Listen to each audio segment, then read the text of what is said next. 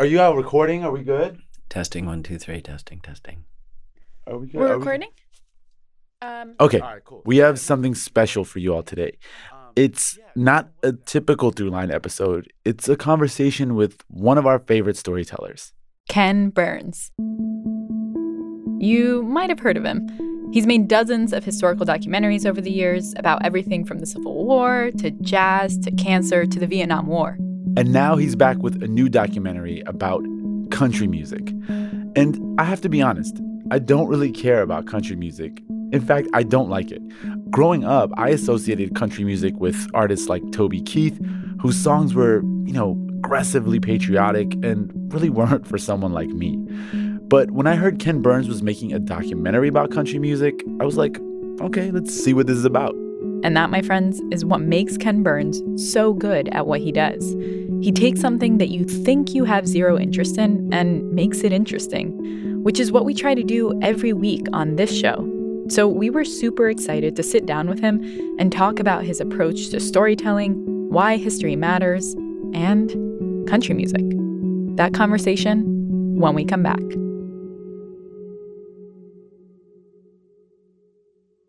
Hi, this is Zaid Salman from East Brunswick, New Jersey, and you're listening to Throughline from NPR. Support for this podcast and the following message come from Tito's Handmade Vodka. Born and bred in Austin, Texas, the live music capital of the world. Music's just kind of part of our DNA, says Tito Beverage, founder and master distiller of Tito's Handmade Vodka. For recipes, videos, and more, visit them at titosvodka.com. 80 proof Tito's Handmade Vodka, 5th generation incorporated, distilled and bottled in Austin, Texas, crafted to be savored responsibly. I can't believe that summer is basically over. I know. And you know what that means. The 2020 presidential race is only going to heat up. It's a good thing we spent all summer sitting down with the Democratic candidates for president. Hello. It is great to be with you. Oh, thanks for having me. I'm delighted to be here. My pleasure. Appreciate it. Check out the NPR Politics podcast feed for exclusive interviews with all the candidates on the debate stage. Subscribe. Okay, so naturally, the first question we had for Ken Burns was why country music? And why now? People were asking me after we did our series on jazz that came out in 2001, would I do rock and roll? And I'm a child of rock and roll and R&B. Mm-hmm. That was my music. And yet when the country music idea came, a friend of mine said, hey, you ever thought about country music? And it had been mentally on some lists, but it just sort of entered in my heart. It was like this wholehearted yes. Whatever it was we were thinking about doing next together, that's disappeared. And for the next 8 years, we really plowed towards this. I knew some stuff. My granddaddy and my daddy, sang me songs. But I knew that it was connected to all American music, that what we tend to do in everything, particularly now where there seems to be a tsunami of information breaking over us, is that just out of desperation, we ensilo everything into its own category. But when you listen to country music and you learn a little bit about it, you find out from the very beginning it was never one thing. I was standing by the window on one cold and cloudy day. The Big Bang took place in the summer of 1927 in Bristol, Tennessee, when Ralph Peer, an entrepreneur, recorded in almost succeeding sessions The Carter Family and Jimmie Rodgers. Once I had a sweetheart. So you have this music that's growing up that's then adding all sorts of stuff, Western swing.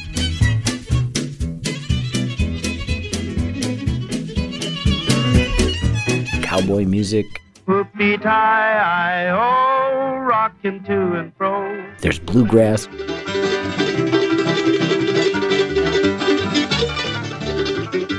And the Bakersfield sound. And a kind of more smooth Nashville sound. And later an even smoother countrypolitan sound. I mean, it defies category like all the other genres.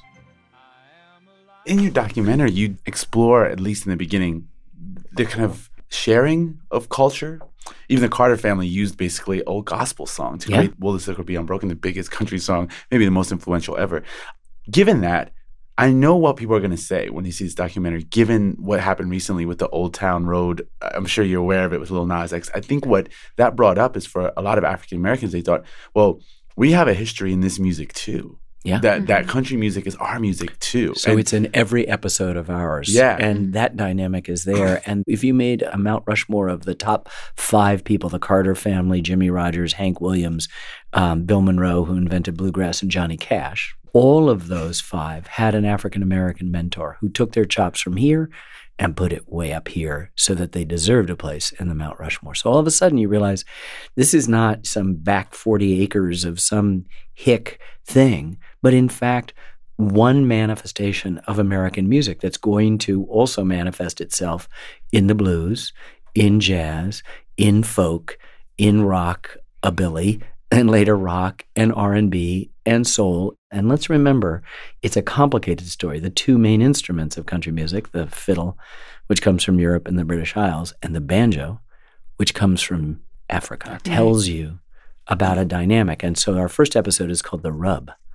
And normally when we think about races coming together in the American South, the rub, the friction produced, is a negative one. In this case, while the negativity is still there, all of the horrors of slavery and of Jim Crow and of segregation and of minstrelsy, they're there. But one of the byproducts is extraordinarily positive, which is creating a set of music, jazz and blues and country, that is America's music. But something you mentioned that I would love to dig into a little more is the tension at the beginning of country music that produced something great, yes, but also complicated. Yes. Because you mentioned these Mount Rushmore sort of figures of country music, all were inspired, borrowed from African-American music and culture. Can you talk a little bit about that sort of tension, how it informed the rise of country music? I think that tension is sort of present almost everywhere in American life, in every subject that we've done, and I think no more so than here. And that's where creativity takes place, not in these sort of perfect moments, but in just the complication of life. I don't see this in terms of appropriation because, of course, African Americans are listening and borrowing from. And so what you see are people who are a huge variety of mixtures.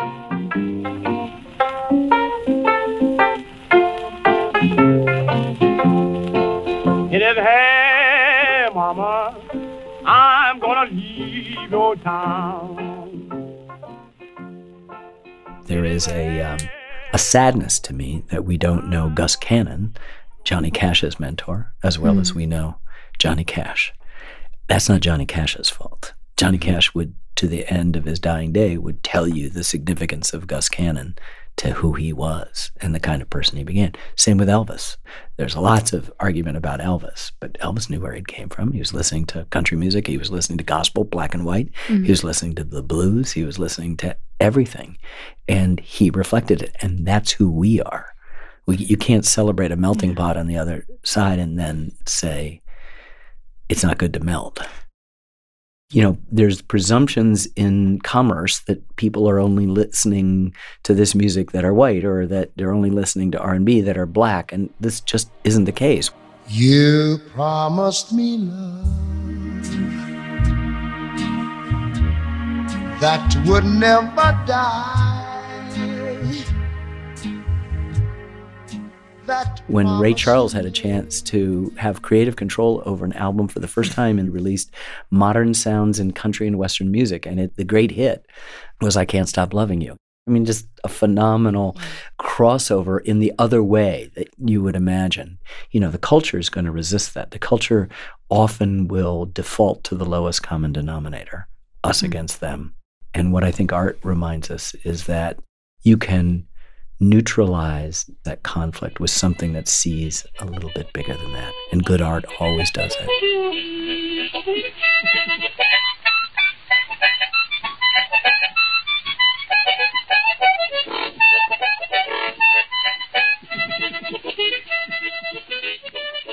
You're going to meet D. Ford Bailey, who's a harmonica player, an early African-American member of the Grand Ole Opry, who's unceremoniously sort of kicked out at a moment of sort of resurgent Jim Crow and for excuses, brought back.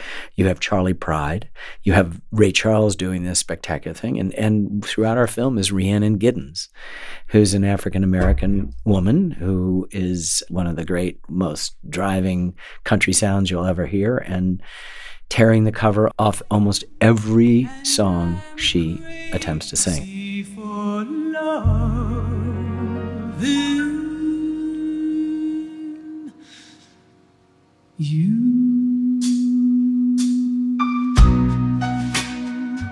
I watched her a few weeks ago at the Ryman Auditorium, the home for decades of the Grand Ole Opry, sing Patsy Cline's Crazy and bring 3,000 people to their feet in thunderous applause. So it's there right in front of us. The recipe is there. I mean, is that what drew you to it at the beginning? I mean, it seems like this was a learning process, you know, as you were spending 8 years on it. Is this something you knew at the outset, that there was this deep, intricate American story at the heart of country music? You know, it's so easy to back and fill and lie to you, you know. I'm looking in all these things for subjects that reflect us back to us. And I don't want to do stuff that I know about. And what's so great about country is that it's elemental. 3 chords and the truth, the songwriter Harlan Howard said. And that means it doesn't have the elegance and sophistication of, say, classical music or even jazz. What it has are really clear lyrics and very simple music that is telling you elemental things about human life: the joy of birth, the sadness at death, falling in love, trying to stay in love, falling out of love, being lonely, seeking redemption. There's nobody within the sound of my voice that hasn't experienced at least one, if not 2, if not all of those things. And what we found as we were working on the film is our developing sense that we were sitting on kind of a volcano of emotional power. And people would come in and they would be, you know, I love country music, but I had no idea that it was this. Or I'm not really sure I don't like country music.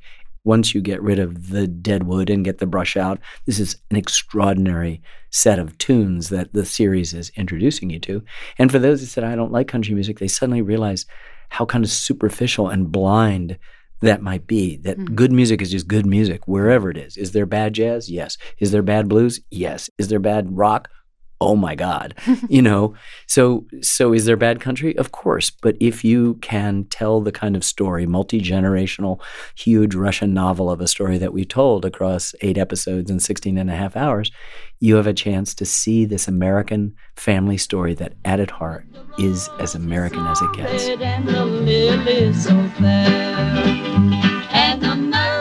You know, one of the things that struck me in the film was the number of women who played, you know, such a big role in the development of country music. This is a surprisingly feminist film. From the very beginning, Sarah Carter and Mother Maybelle Carter are 2 super strong women, and they're followed by Rose Maddox. I'm heading down the street to Grandma's flat. I'm never gonna fall for a line like that. Stop a whistling wolf, I ain't a Red Riding Hood. It wasn't God who made Honky Tonk Angel, as you said in the words of your song. And Kitty Wells and Patsy Cline, of course. What I'm gonna do, all I do is sit and cry. Oh Lord, that last long day. And Loretta Lynn. So in the mid-'60s, Loretta Lynn is dealing with themes that nobody in folk has touched. Nobody in rock have touched. You've been making your brags around town that you've been loving my man.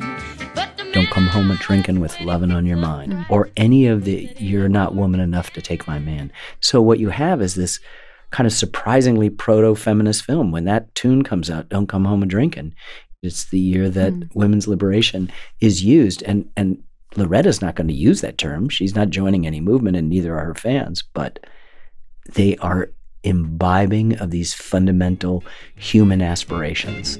Well, you thought I'd be waiting up when you came home last night. You'd been out with all the boys and you ended up half-tied. And let's just stop and talk about the unspoken thing, which is rock and roll. Every single one of the Beatles, their initial impulse was country. You know, a quarter of the songs that the Beatles gave Ringo to sing were country songs. They're gonna put me in the movies.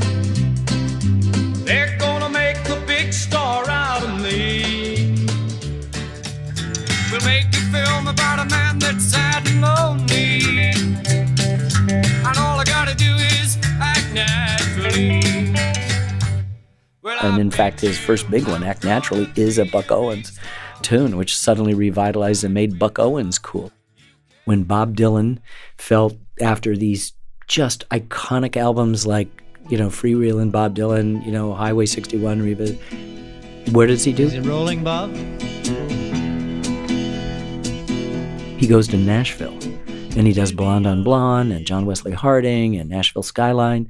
He's using the Nashville session musician, the A-Team they were called, to get the best sound out. The country music station plays soft, but there's nothing to turn off. I mean, you just tell me what's not country about the band.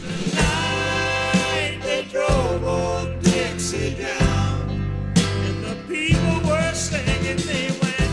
Or about the Byrds. After having explored psychedelica, they are going to Nashville to record an album, Sweetheart of the Rodeo. No, nothing was delivered. I can't say I mean, you have a Honky Tonk Woman by the Rolling Stones. You know, if you're going to put up barriers, then you've forgotten that everything's on a kind of continuum. And I would suggest, because of the Carter family's Will the Circle Be Unbroken, that is not a linear one. It comes around. It's full circle.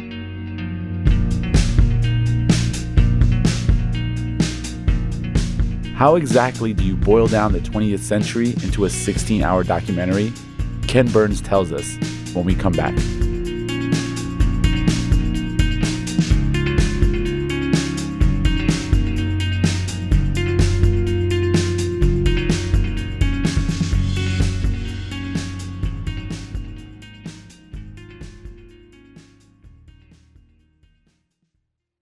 This is Danny from Seattle, Washington, and you're listening to Throughline from NPR. Support for Throughline and the following message come from American Express. You've got big ideas for your business, but figuring out how to make them happen can be a real challenge. Well, the answer may be as simple as American Express Financing Solutions. They have over 4,000 specialists who can help find the right solution for your business. Chat with them today to see if you're eligible so you can get your plans up and running. The powerful backing of American Express. Don't do business without it. Terms apply. Learn more at americanexpress.com/business. Rambulante is back with a brand new season of stories from all over Latin America and across the U.S. We kick things off with a voice that some of you may have heard. Dios mío, este hombre es mi doble exacto. Oh, ese perro tiene la cola peluda. The rise and fall of one of Latin America's most famous voiceover artists and the industry that crumbled around him. Rambulante from NPR. Listen and subscribe now. All right, so after talking about country music for a while, the conversation moved to music and Ken Burns films more generally. And Ramtin, who, as you probably know, scores Throughline, had a lot of questions.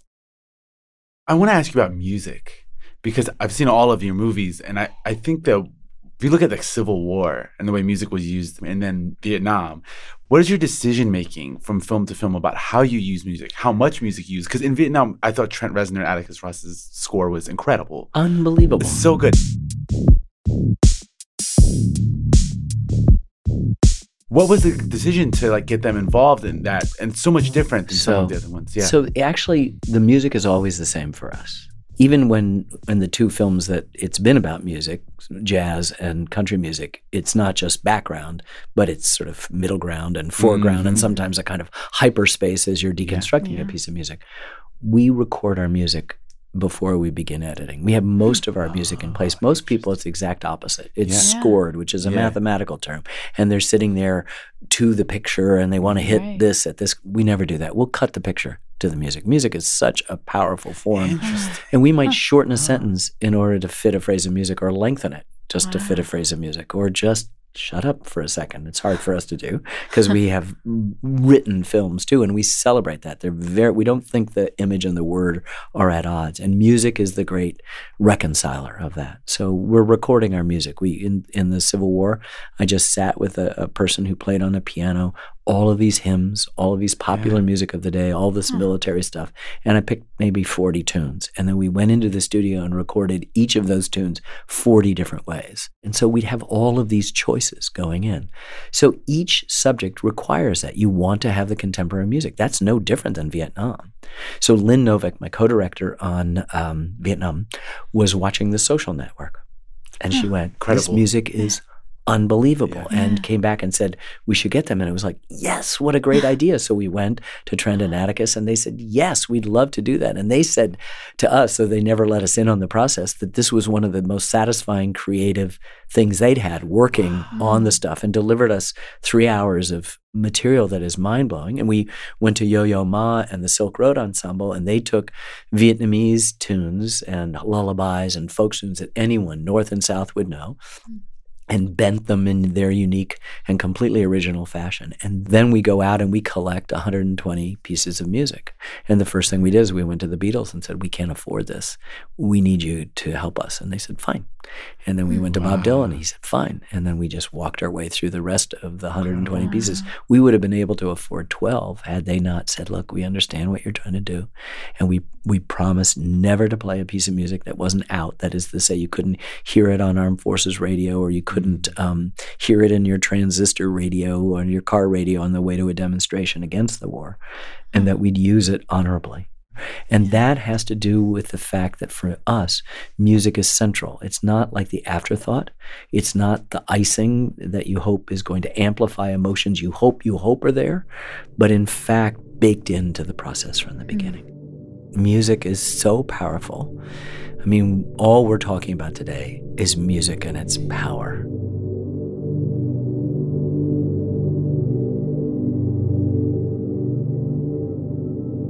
But that's the power of history, right? Like, I think one of the things that on our show we try to do is use history to kind of better understand the world we live in today. This is exactly the power of history. And this is why I'm there. Because we like to say that we're condemned to repeat what we don't remember. It just doesn't happen. Human nature never changes. The Ecclesiastes says, what has been will be again, what has been done will be done again. There's nothing new under the sun. That suggests that human nature doesn't change. And so when we think history repeats itself, we're only looking at these habits, these cycles, these, motifs, these themes that constantly recur, and that gives the possibility to history to be our best teacher. Mark Twain said, history doesn't repeat itself, but it rhymes. And I can't tell you, there hasn't been a single film, it's almost 40 films, I think, some an hour in length, some 18 hours in length, where I haven't finished the film and looked up and gone, my God, it's about the present moment. And I can't convince anybody that this film was essentially editorially locked before the Me Too movement came. Because you would swear to God, in every episode, we're like, oh, there's a nice little reference to me. I've never put in any reference to the present in any of the films. It's just that everything rhymes. But the great tyranny, the great arrogance of the present is that we somehow think that because we're alive and they're not, that we know more than them. And we do not. We experience everything the way they did. And there were conversations 10,000 years ago that were as complex as I hope this is.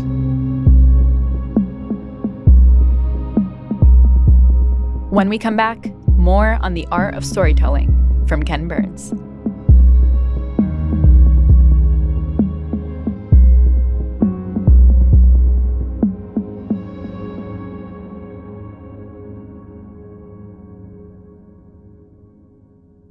Hi, this is Ina from Frederick, Maryland, and you're listening to Throughline from NPR.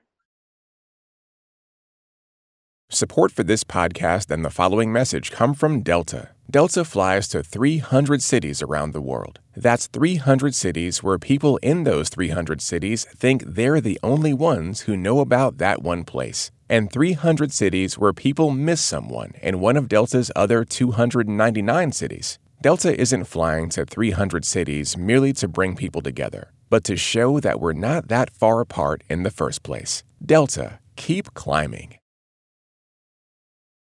I mean, I'm starting to get a sense of sort of your approach to telling history and all of these stories, because it seems like with all of your documentaries, you're bringing together things. It's way more complicated than you go in maybe thinking it is. You know, it's funny. I think I've grown as a filmmaker, but my very first film for public broadcasting is one called Brooklyn Bridge. Mm-hmm. And I was raising money. I looked about 12 years old, and everybody was turning me down. Ha, ha, ha, this kid's trying to sell me the Brooklyn Bridge. No. And I used to have binders filled with the rejection letters just to remind me of how complicated it is, particularly in public broadcasting, to get anything done. But I was writing a letter, and I added that I was uninterested in excavating dry dates and facts and events of history, that I was interested in an emotional archaeology. I wrote that in like 77 when I was trying to raise money, or 78. And I don't know of any better way to put it than that if we want to use history as a weapon, then you're only speaking to the choir. You're only speaking to the converted. You can't possibly change minds. The novelist Richard Powers said that the best arguments in the world won't change a single person's mind. The only thing that can do that is a good story. And a good story, I think we'd all agree, is the one that has that complication, one that has that undertow, one that has a thing and the opposite of a thing being true at the same time. And our ability to tell each other stories and to remind us that we are obligated as human beings, not as Democrats or Republicans or white people or black people or gay or straight people or male or female people or West Coast people or East Coast people or North people or South people, but just people, is that we're going to have to negotiate these things for ourselves first and to reconcile these seemingly irreconcilable opposites. And when you have the possibility to do that, and art and storytelling are all part of the infrastructure of helping us get through that stuff, then you have the possibility of what everybody wants to, what everyone wants to be, which is a better person, a better everyone. Yeah, and you said emotional archaeology, which is really interesting, because one of the things we struggle with, I think, is the balance between story and timeline, right? Like on the one hand, when you're telling history, you want people to get a sense of what happened over the course of history. But I completely agree with you that narrative and story is what makes someone. It's the only thing. So first of all, there's lots of things to say. First of all, let me explain. Emotional archaeology. This is not sentimentality. This is not nostalgia. Those are the enemies of good anything. The other thing is that quite often we go through our own fashions in historiography. You know, you drop an atomic bomb after you've murdered 60 million people. I don't mean us. I mean the human race does this in the Second World War, and everything is questioned. And narrative is the first thing to go.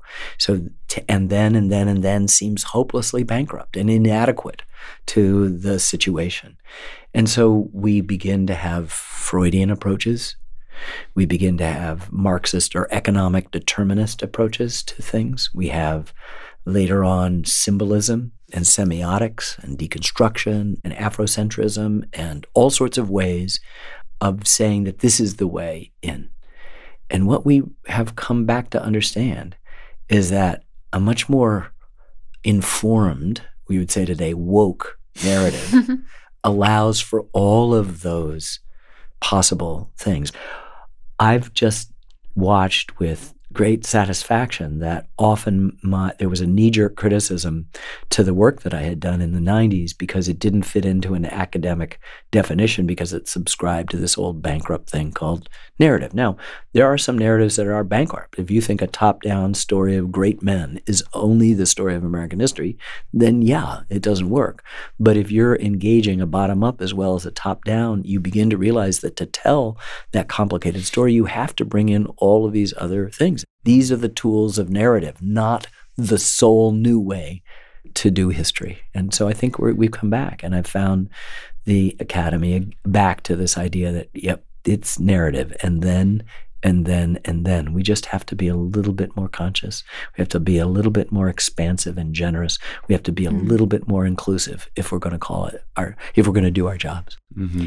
I think the thing that we struggle with, and that I think you do well, is when you're telling a story. You mentioned that you've told the story of 20th century America however many times, and each time is sort of a slightly different story. How do you know what to leave in, what to leave out? How do you make those choices? So that is actually our job. We're amassing a vast body of information, stuff that's in the script, stuff that's in the interviews, stuff that's in the photographs, stuff that's in the footage and the live cinematography, whatever it is. It's at least 40, sometimes 50, 60, 70 times what we're going to end up using. And then it's cutting it away. The key for us, we've found, is time. We're not doing these things in a couple of years. We're doing them over a decade. In the case of Vietnam, 10 and a half years, or we're doing them in 8 years. And that's because we want to wrestle with this material. We don't want to disqualify something. We want to learn. We want to throw stuff out. Our cutting room floor is not filled with bad stuff. It's filled with really, really good stuff that if we picked it up and showed you, you go, my God, why isn't that in it? Go, yeah, we're still hurting about that, but it didn't fit. We edit human experience down. Do you ever worry that you leave something out that all the time? We do. Yeah. Nothing is definitive. You do what you can do, and I imagine that if I worked on, say, the Civil War now, it would be 35 hours, right? And it may not be as good a film. It was just who I was at that time, and just struggling and waking up at 4 a.m, which I still do, going. And sometimes it hurts so bad that I'll say, okay, let's put it back in.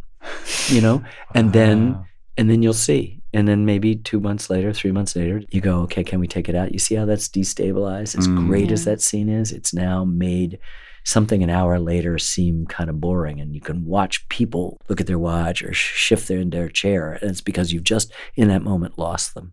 And I make really long films. This is a huge demand on our audience in a time when people are supposed to be butterflies flitting. And we go, no, we need you to stay for 10 episodes and 18 hours of Vietnam, or 8 episodes and 16 and a half hours of this. But then I'm obligated to make sure that if you've sat down, there are going to be no interruptions for 2 hours.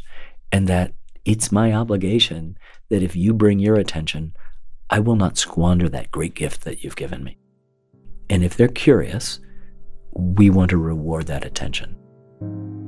And that's the compact of storytelling.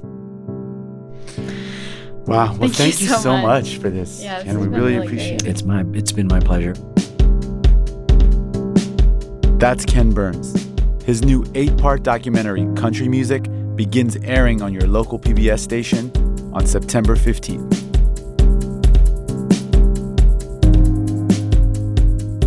And that's it for this week's show. I'm Rand Abdelfatah. I'm Ramtin Arablouei, and you've been listening to Throughline from NPR. This show was produced by me. And me and Jamie York. Jordana Hochman. Lawrence Wu. Lane Kaplan-Levinson. Grace Meising-Sommer. Nigeri Eaton. Greta Pittinger fact-checked this episode. Original music was produced for this episode by Ramtin and his band, Drop Electric. Thanks also to Anya Grundman. And of course, Ken Burns and PBS. If you like this episode or you have an idea, please write us at throughline@npr.org or find us on Twitter @throughlinenpr. Thanks for listening.